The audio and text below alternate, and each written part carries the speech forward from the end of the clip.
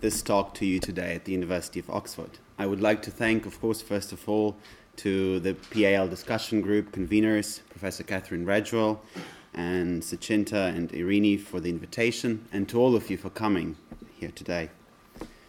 In a 2017 joint colloquium, which was organized by the French and Italian Societies of International Law, entitled The Standards of Due Diligence and International Responsibility, Professor Alain Pellet, who might not be unknown to many of you, opened the discussions with the following remark: J'aime le soft law. I love soft law. In the following 40 minutes, I hope that I will be able, or at least I will try to do my best, to show to you that due diligence is anything but soft law. The contributions to that colloquium, published by Pedon in French, are nonetheless a very useful addition to the literature on due diligence. Because since 1989, monograph by Riccardo Pesillo Matteschi, which is actually a really great book, only a few studies have tried to perform a systematic analysis of due diligence, beyond this or that narrow field. It is striking, but perhaps not that surprising, that around 80% of the existing literature on the subject is on international environmental law, even if due diligence has a much broader role in international law. This is important because international law today regulates many questions that in the past may have been ignored or left to each state's discretion as a matter of their internal affairs. In addition, international law today involves a much more diverse set of actors, and in this way is gradually combining the public and the private. It is also expected to provide, and I would say, immediate solutions to some of the threats to the global commons, be that climate change, destruction of biodiversity in maritime areas beyond national jurisdiction, or cybercrime. In parallel to these developments, there has also been a sort of revival of due diligence in the case law of international courts and tribunals, and that has taken place for the last decade or so. It seems, all in all, that due diligence will be playing an increasingly important role in international law, and we need to think very carefully about its position in the international legal system and the interpretation of its content.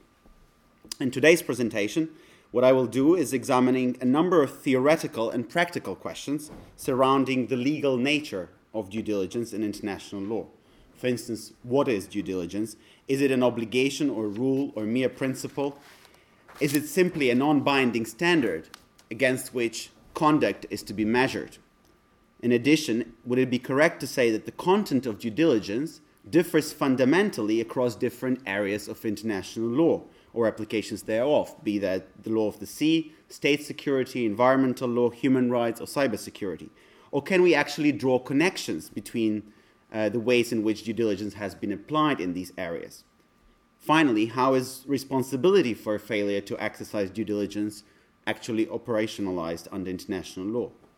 My talk will be structured in three parts. First, I will deal with the definition and the legal nature of due diligence. Second, I will discuss the content of due diligence as it has been applied and interpreted by international courts and tribunals. Third, I will deal with the question of responsibility. Turning to my first part, about the definition and the legal nature of due diligence in international law. First point, the raison d'être of due diligence is the existence of a risk of harm that needs to be averted. It may not only be another state that lies at the origin of that risk, rather it could be, as has been mostly the case, that of individuals, corporations, and other non-state actors whose actions may not necessarily be attributable to any state. The exercise of due diligence by a state serves to protect certain legal interests by that state taking measures that are reasonably available to it that in turn prevent a given risk to those interests from materializing. Second point, due diligence is a natural byproduct of state sovereignty under international law.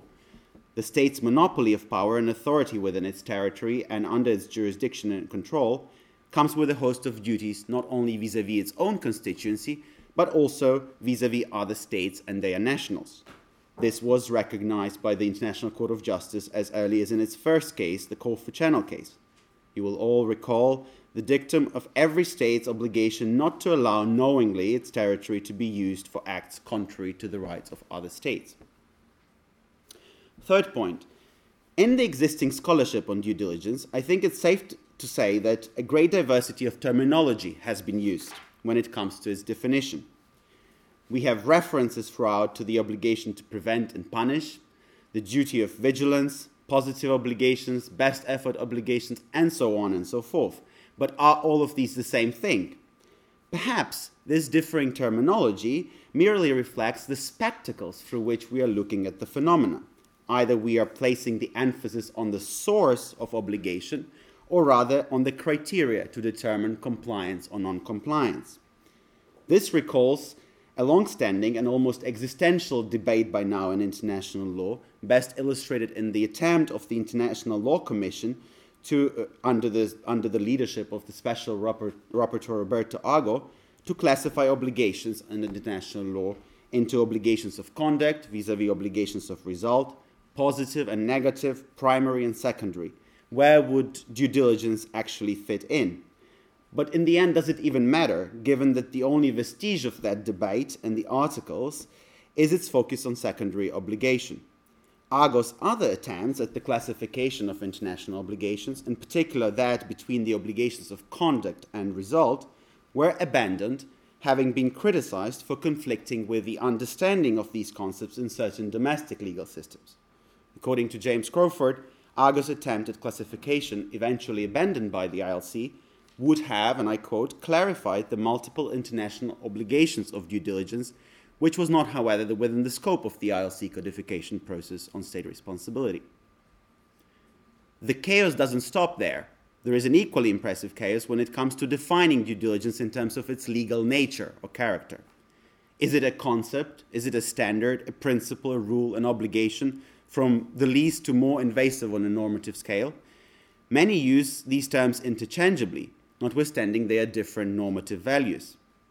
This group of offenders, incidentally, also includes the ILC itself, if you look closely at the limited references to due diligence in its instruments that deal with, on the one hand, responsibility of states for internationally wrongful acts, i.e. for breaches of international obligations, and the other regime, the liability for acts which are not prohibited under international law, in essence, the liability for damage which may be caused by lawful activities. States, too, refer to due diligence with the plurality of qualifications. I have not undertaken a detailed study on pronouncements of states, but I suspect that it is in the interests of certain states, at least, to keep that constructive ambiguity and to keep the content rather elusive and vague. But don't you worry. What I will show you today is that at least international courts and tribunals almost have embraced the role and the leading chevalier and have overwhelmingly identified, applied, and interpreted due diligence first as an obligation under customary international law, and second as an integral element to certain specific obligations of conduct under different treaty regimes. It has to be said that the reasoning of international courts and tribunals, of course, is not always necessarily convincing or watertight on this point. Rare have been the cases where the court has actually gone on to explore the relevant state practice and opinio juris to justify, for example, drawing conclusions as to customary character, not only of general obligation of due diligence, but also what I would call its offsprings. However, such assertions have nevertheless had a significant normative impact on the consolidation of due diligence as an obligation proper, as well as its content being the conditions and scope of application. In addition, by characterizing due diligence as an obligation, courts and tribunals have gone on to determine the legal consequences that follow from its violation. This is something that I am quite sure they would not have done if they regarded due diligence as a mere soft law, or some sort of indeterminate threshold against which state conduct is to be measured, as some of the authors have argued. Having spent now some time at the court, at the ICJ at least, I can assure you that the court is quite thorough and positivist when it comes to some of these difficult choices, and the mere fact that sometimes the citations do not appear in the actual judgment, as you read it, does not mean that there might not have been in earlier drafts very careful citations to and references to practice or opinio juris and relevant declarations of states. But let's take a step back. What is actually an obligation under international law? Would due diligence meet those requirements, and why does it matter? If it is indeed an obligation, what is the source of that obligation of due diligence?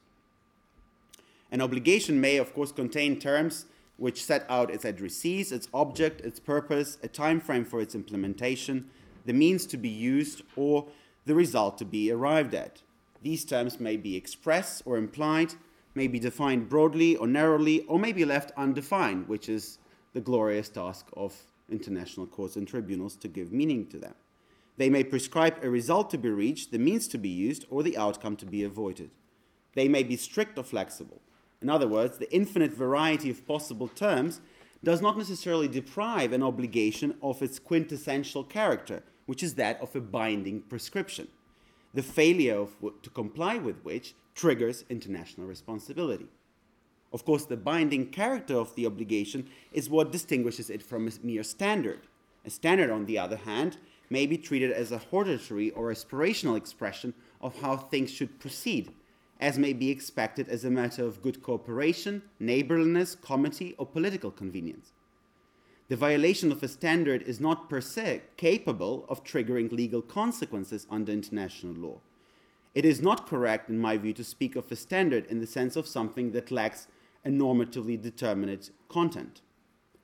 I would submit that qualifying due diligence as a standard is also dangerous, because this seems to prompt many authors, and maybe even some judges, to jump to the conclusion that it is a subjective standard that depends primarily on the capacity of each state.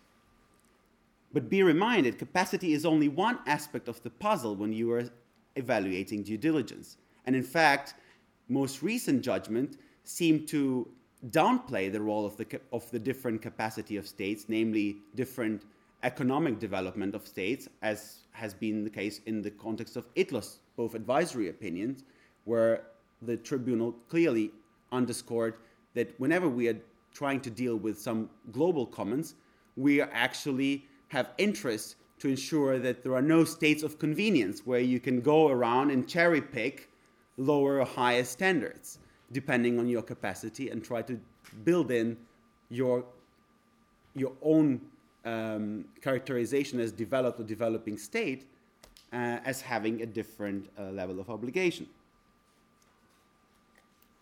There are many other elements, in fact, inherent to due diligence that are objective in character.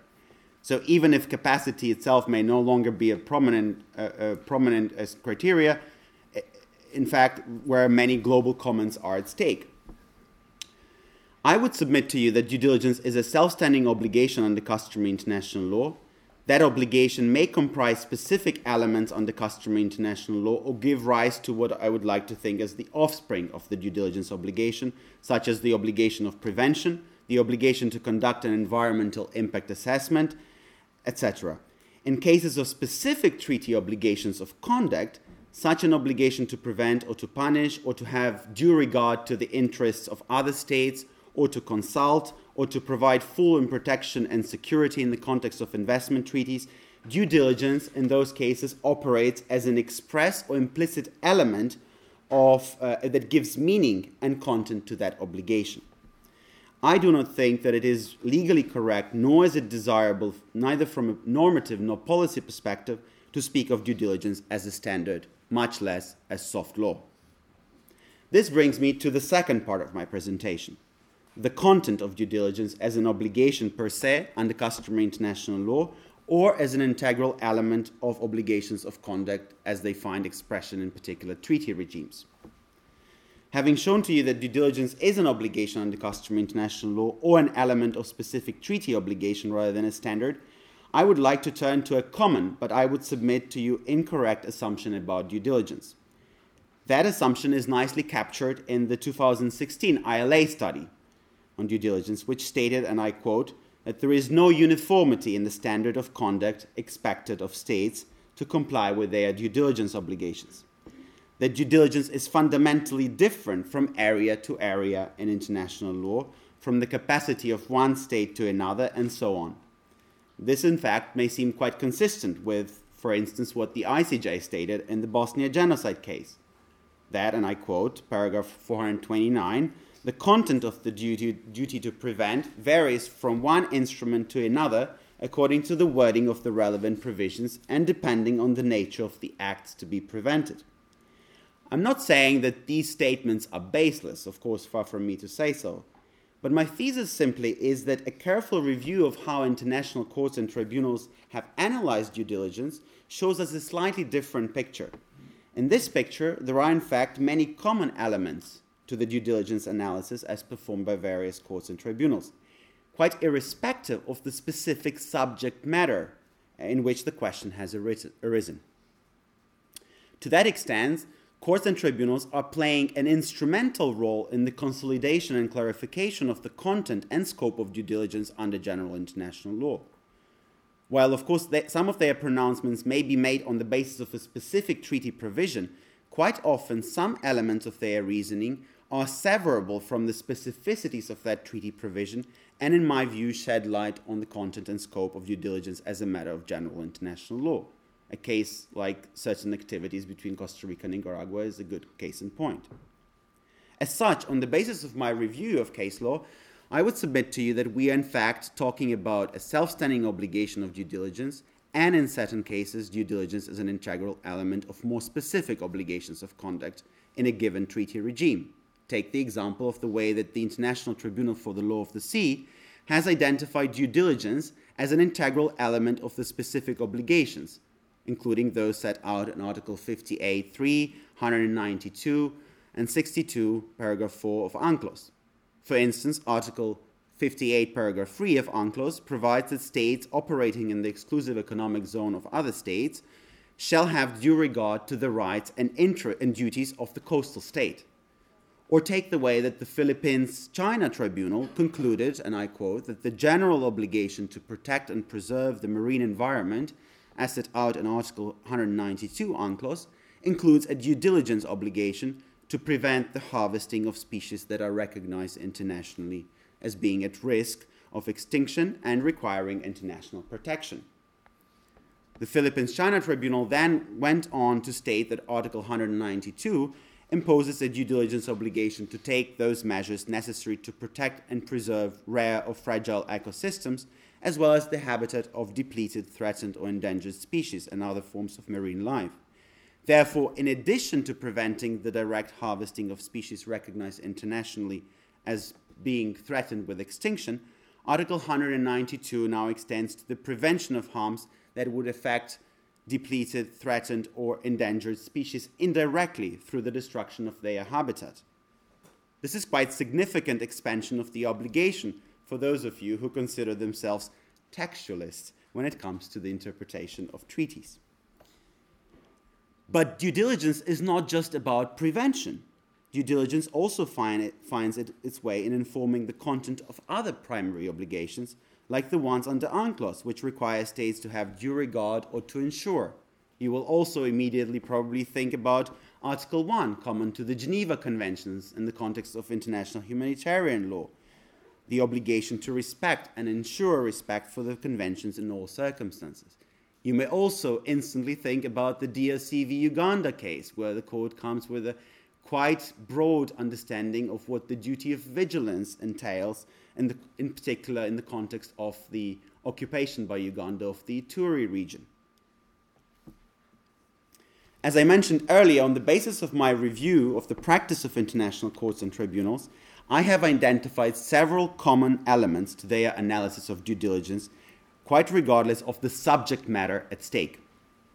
I will now proceed to describe those elements, which I have analytically organized into three subgroups. First, there are those elements which trigger the obligation of due diligence, if you wish, which are at the very source of it. Then there are those elements which go to the content and scope of application of due diligence. And then finally, third group, there are those elements which contains such an inherent flexibility and, in fact, may change depending on the circumstances of each case and perhaps to some extent with the underlying subject matter. So let us focus on the first category. What triggers the obligation of due diligence? 3 points here. First, due diligence is triggered by the existence of constructive knowledge of the risk of harm, assessed on an objective basis. The court was very clear in paragraph 432 of the Bosnia genocide. A state may be found to have violated its obligation to prevent, even though it had no certainty at the time when it should have acted but failed to do so, the genocide was about to be committed or was underway. For it to incur responsibility on this basis, it is enough that the state was aware or should normally have been aware of the serious danger that acts of genocide would be committed. In other words, the test is was aware or should normally have been aware. This has also been the approach of the European Court of Human Rights. If you look into the cases, for example, on Article 2, on the right to life, like Osman v. UK. Second, due diligence is triggered by the ability of the state to foresee the risk of certain activity causing harm, even though the extent of harm need not necessarily be foreseeable.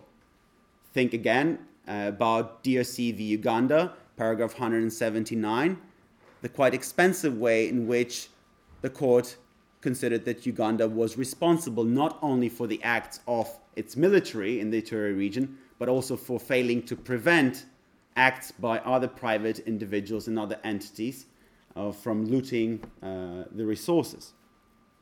Third, the character of the risk as such is irrelevant. In other words, it is not relevant whether it is a one-off risk or a systematic risk, which arises from the recurring practice that was very clearly stated by the ITLOS in its fisheries advisory opinion.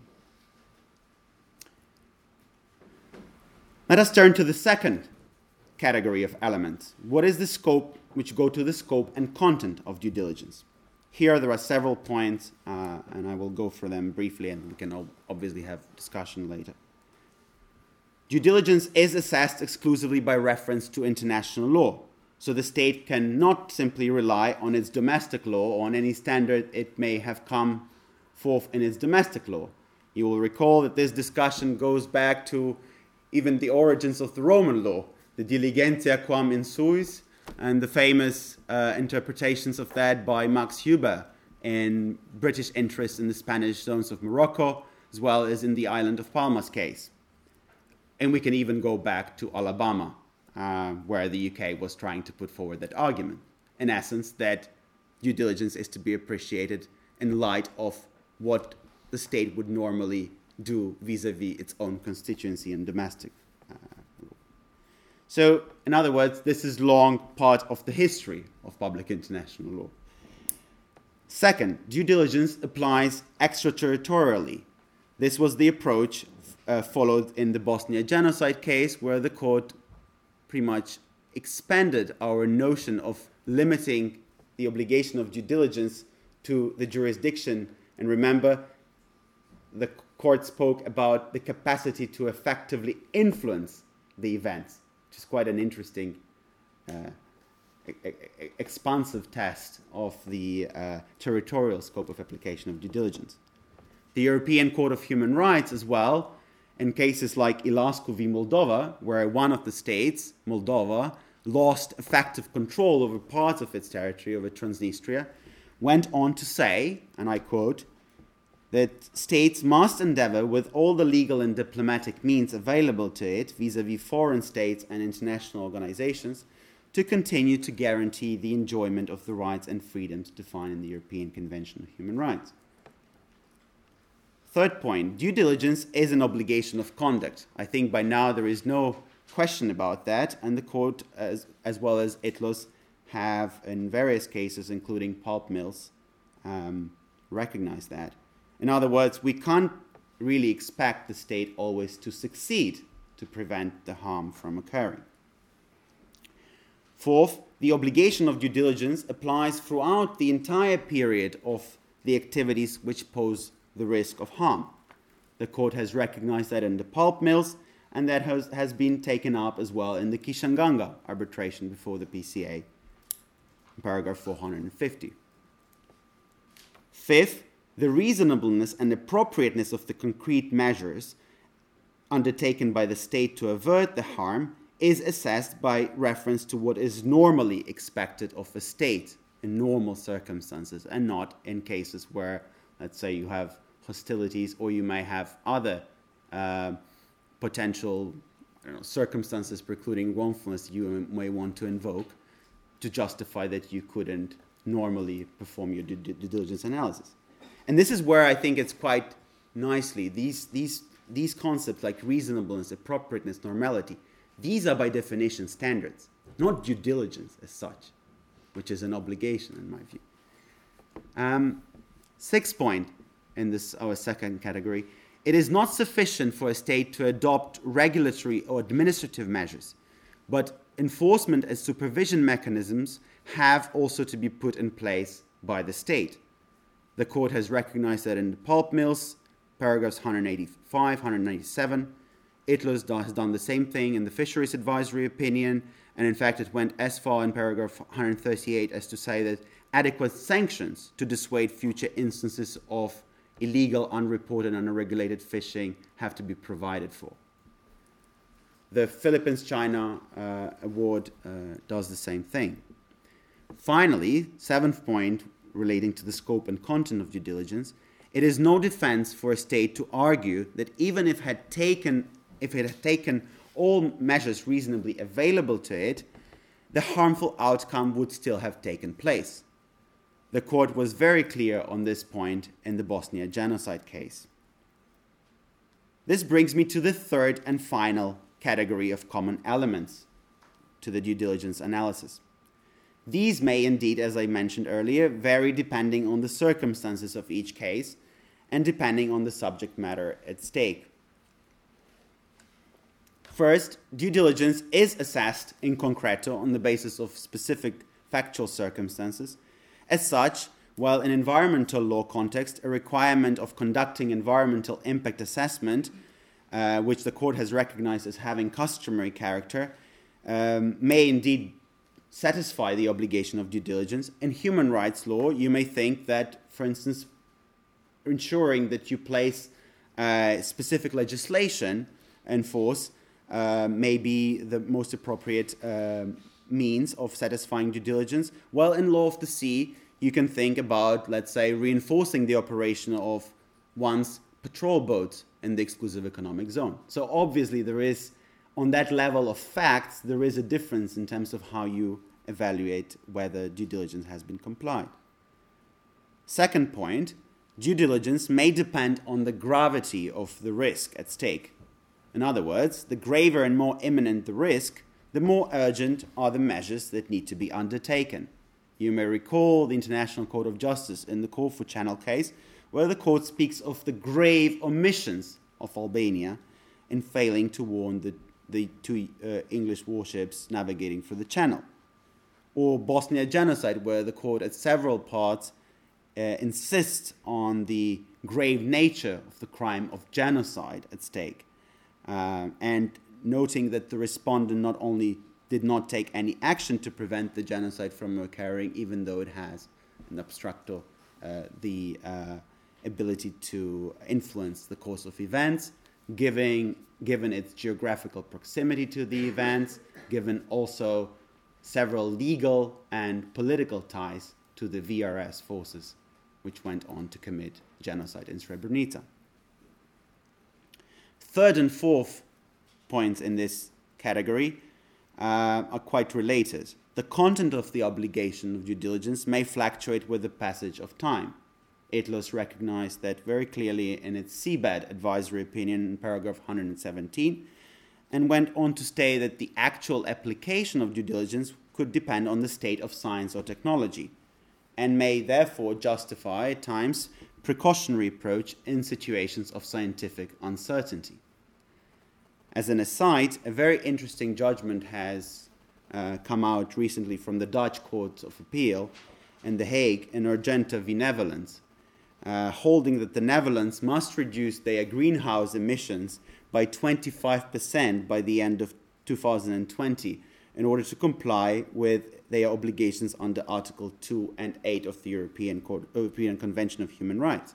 Interestingly, in its analysis, the Court of Appeals adopted a precautionary approach when considering the risks associated with climate change, going on to say that in case of dangerous activities and when there is a known, real, and imminent threat, the state must take precautionary measures to prevent infringements to the greatest extent possible. So this is basically a picture of due diligence which has quite a lot in common in different areas of international law, and brings us to a conclusion that there is some common ground. And so we may reconsider our usual assumptions that its content is so fundamentally different depending on the area at stake. This brings me to the third part of my presentation. What is the responsibility of states for the failure to exercise due diligence? Having shown that there are common elements to the obligation as such, as identified and examined by international courts and tribunals, in this section, I will be discussing the engagement of responsibility for an internationally wrongful act, which consists of a failure to comply with the due diligence obligation, whether that obligation is sourced under customary international law or under its specific expression in treaty law. The natural place, of course, would be to go and look at the articles on state responsibility. But as mentioned already earlier, very little of the discussion on the classification of international obligation was retained in the ILC's project. The articles, as adopted in 2001, contain only one express provision on the breach of obligation to prevent, which sheds some light on the temporal element of identifying a breach. And it says that the breach of an international obligation requiring a state to prevent a given event occurs when the event occurs and extends over the entire period during which the event continues and remains not in conformity with that obligation. In addition to the responsibility regime, as I mentioned earlier, due diligence plays also quite a key role in the context of what is known as the liability regime under international law for damages caused by conduct which is not prohibited by international law. And here, the key references are the 2001 ILC draft articles on prevention of transboundary harm, Article 3 of which provides that the state of origin shall take all appropriate measures to prevent significant transboundary harm or at any event to minimize the risk thereof, and the 2006 ILC principles on the allocation of loss in the case of transboundary harm arising out of hazardous activities. But for the purpose of this presentation, let me zoom on the regime of responsibility proper, because in my view, responsibility for breaches of due diligence does not really sit well with the general framework of state responsibility as it applies to violations of other obligations. Why? Let me leave you with 4 principal reasons, which we can obviously discuss subsequently. First, the assessment of whether a breach occurs entails an assessment of whether the state knew of the risk, which makes naturally fault kick into the process. The ILC, you will be recalled, excluded fault as an element of an internationally wrongful act in principle, unless the primary rule dictates otherwise.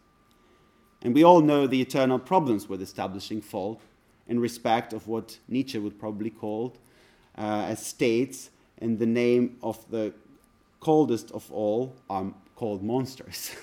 And those cold monsters have no soul, no state of the soul. So question mark as to how really to operationalize that responsibility.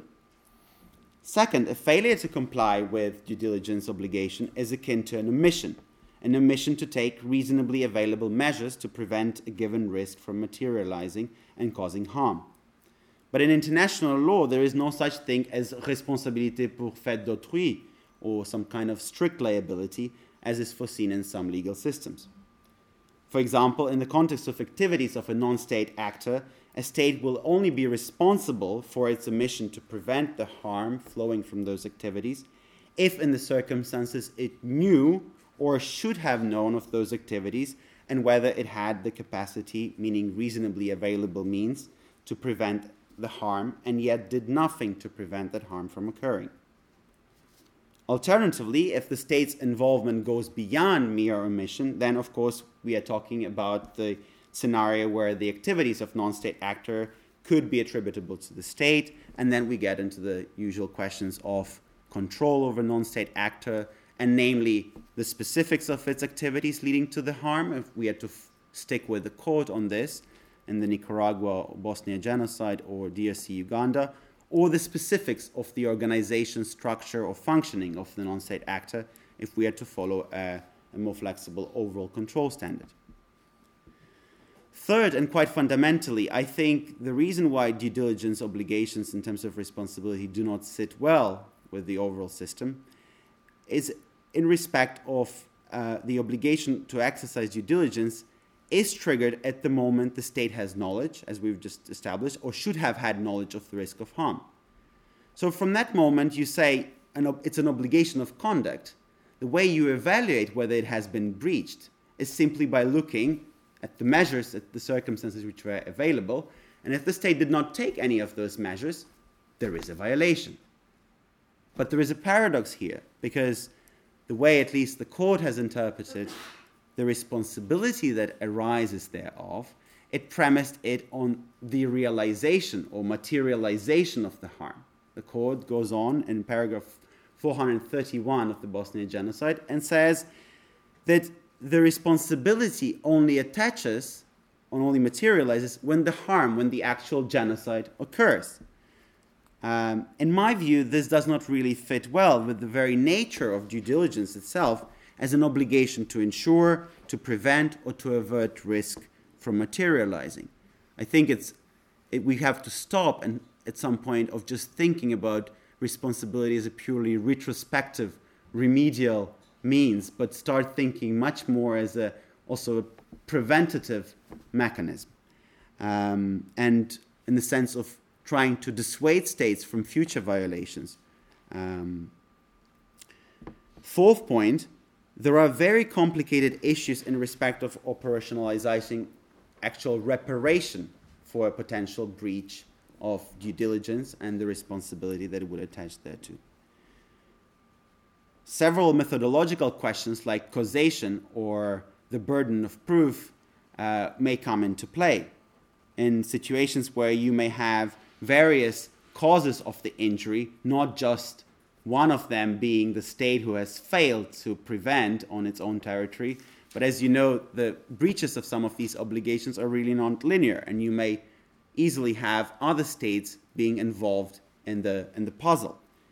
The International Law Commission concluded in the articles, relying on the Corfu Channel and the Tehran hostages cases, to the effect that, and I quote, although in such cases the injury in question was effectively caused by a combination of factors, only one of which is to be ascribed to the responsible state, international practice and the decisions of international tribunals do not support the reduction or attenuation of reparation for concurrent causes, except in cases of contributory fault. But if we think about it at a more conceptual level, should state A, which let's say has failed to prevent the non-state actors' activities, bear the same responsibility in terms of reparation as other potential states that may have been more directly involved by, for example, supplying the non-state actor with intelligence or means to go on and commit particular harm. In such cases, should we think about the potential of a joint or several regime of responsibility, as Judge Sima alluded to in his separate opinion in the oil platforms case, or would it be inequitable to make that state, let's say, pay, considering that the state may not even have foreseen the injury that would follow, or the kind of injury that would follow? In other words, we see that the responsibility for the violation of due diligence presents difficult conceptual issues not only at the level of engagement or the origins of responsibility, but also at its potential content and implementation of that responsibility. There is also a potential question for the burden of proof. The court, you will be recalled in the Corfu Channel, stated very clearly, well, the fact that you have just effective control of the territory does not automatically mean you're responsible. Yet the court made a very interesting remark. The state may, up to a certain point, be bound to supply particulars on the use made by it of the means of information and the injury of its disposal, at its disposal. The court made a similar point in the Diallo case, in the merits judgment, insisting on the fact that quite often the claimant may be deprived even from access to the relevant evidence. And so at that point, potentially more flexible approach is required when we are dealing with trying to demonstrate that there has been omission and that but for that omission, the harm would not have occurred. In light of these four elements, it would appear, therefore, quite surprising that the International Law Commission said quite so little on this important aspect of responsibility of states.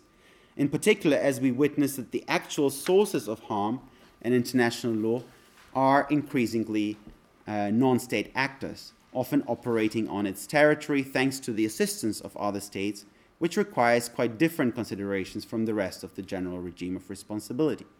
Or perhaps it is not that surprising after all, since the ILC's purpose was to produce residual rules on responsibility and not to make substantive law. This brings me to the concluding remarks of my talk, in which I will summarize my findings. First, due diligence constitutes an obligation proper under customary international law. It is also an integral element of many specific obligations of conduct under various treaty regimes. In my view, there is very little benefit to speak of due diligence as a standard rather than an obligation. Second, my review of the existing international case law shows that we have a common understanding on the content of due diligence, which dispels a long-standing myth that the content of due diligence is fundamentally different from area to area of international law.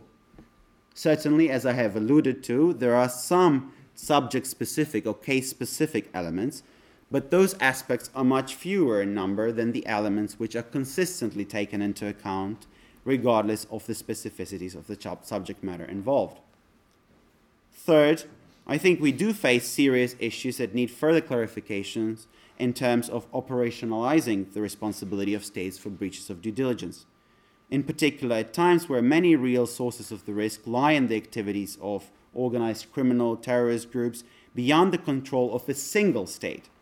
Moreover, in terms of assessing the potential content of responsibility, the question of causation or burden of proof is quite challenging in general, but particularly when it comes to assessing the reparation due in respect of breaches of due diligence obligation. Finally, by ascribing content to due diligence, international courts and tribunals have certainly been acting as the agents of development of the law in this area. The question is whether state practice and opinio juris necessarily reflect that or will follow suit to confirm such application and interpretation of due diligence, or whether, in the future, we states will be tempted in their negotiations of new specific obligations of conduct to be much more prescriptive in defining due diligence obligations, namely by mentioning specifically the measures they can be expected to undertake so as to restrict eventually the scope of their potential responsibility. Thank you very much, and I look forward to our discussion.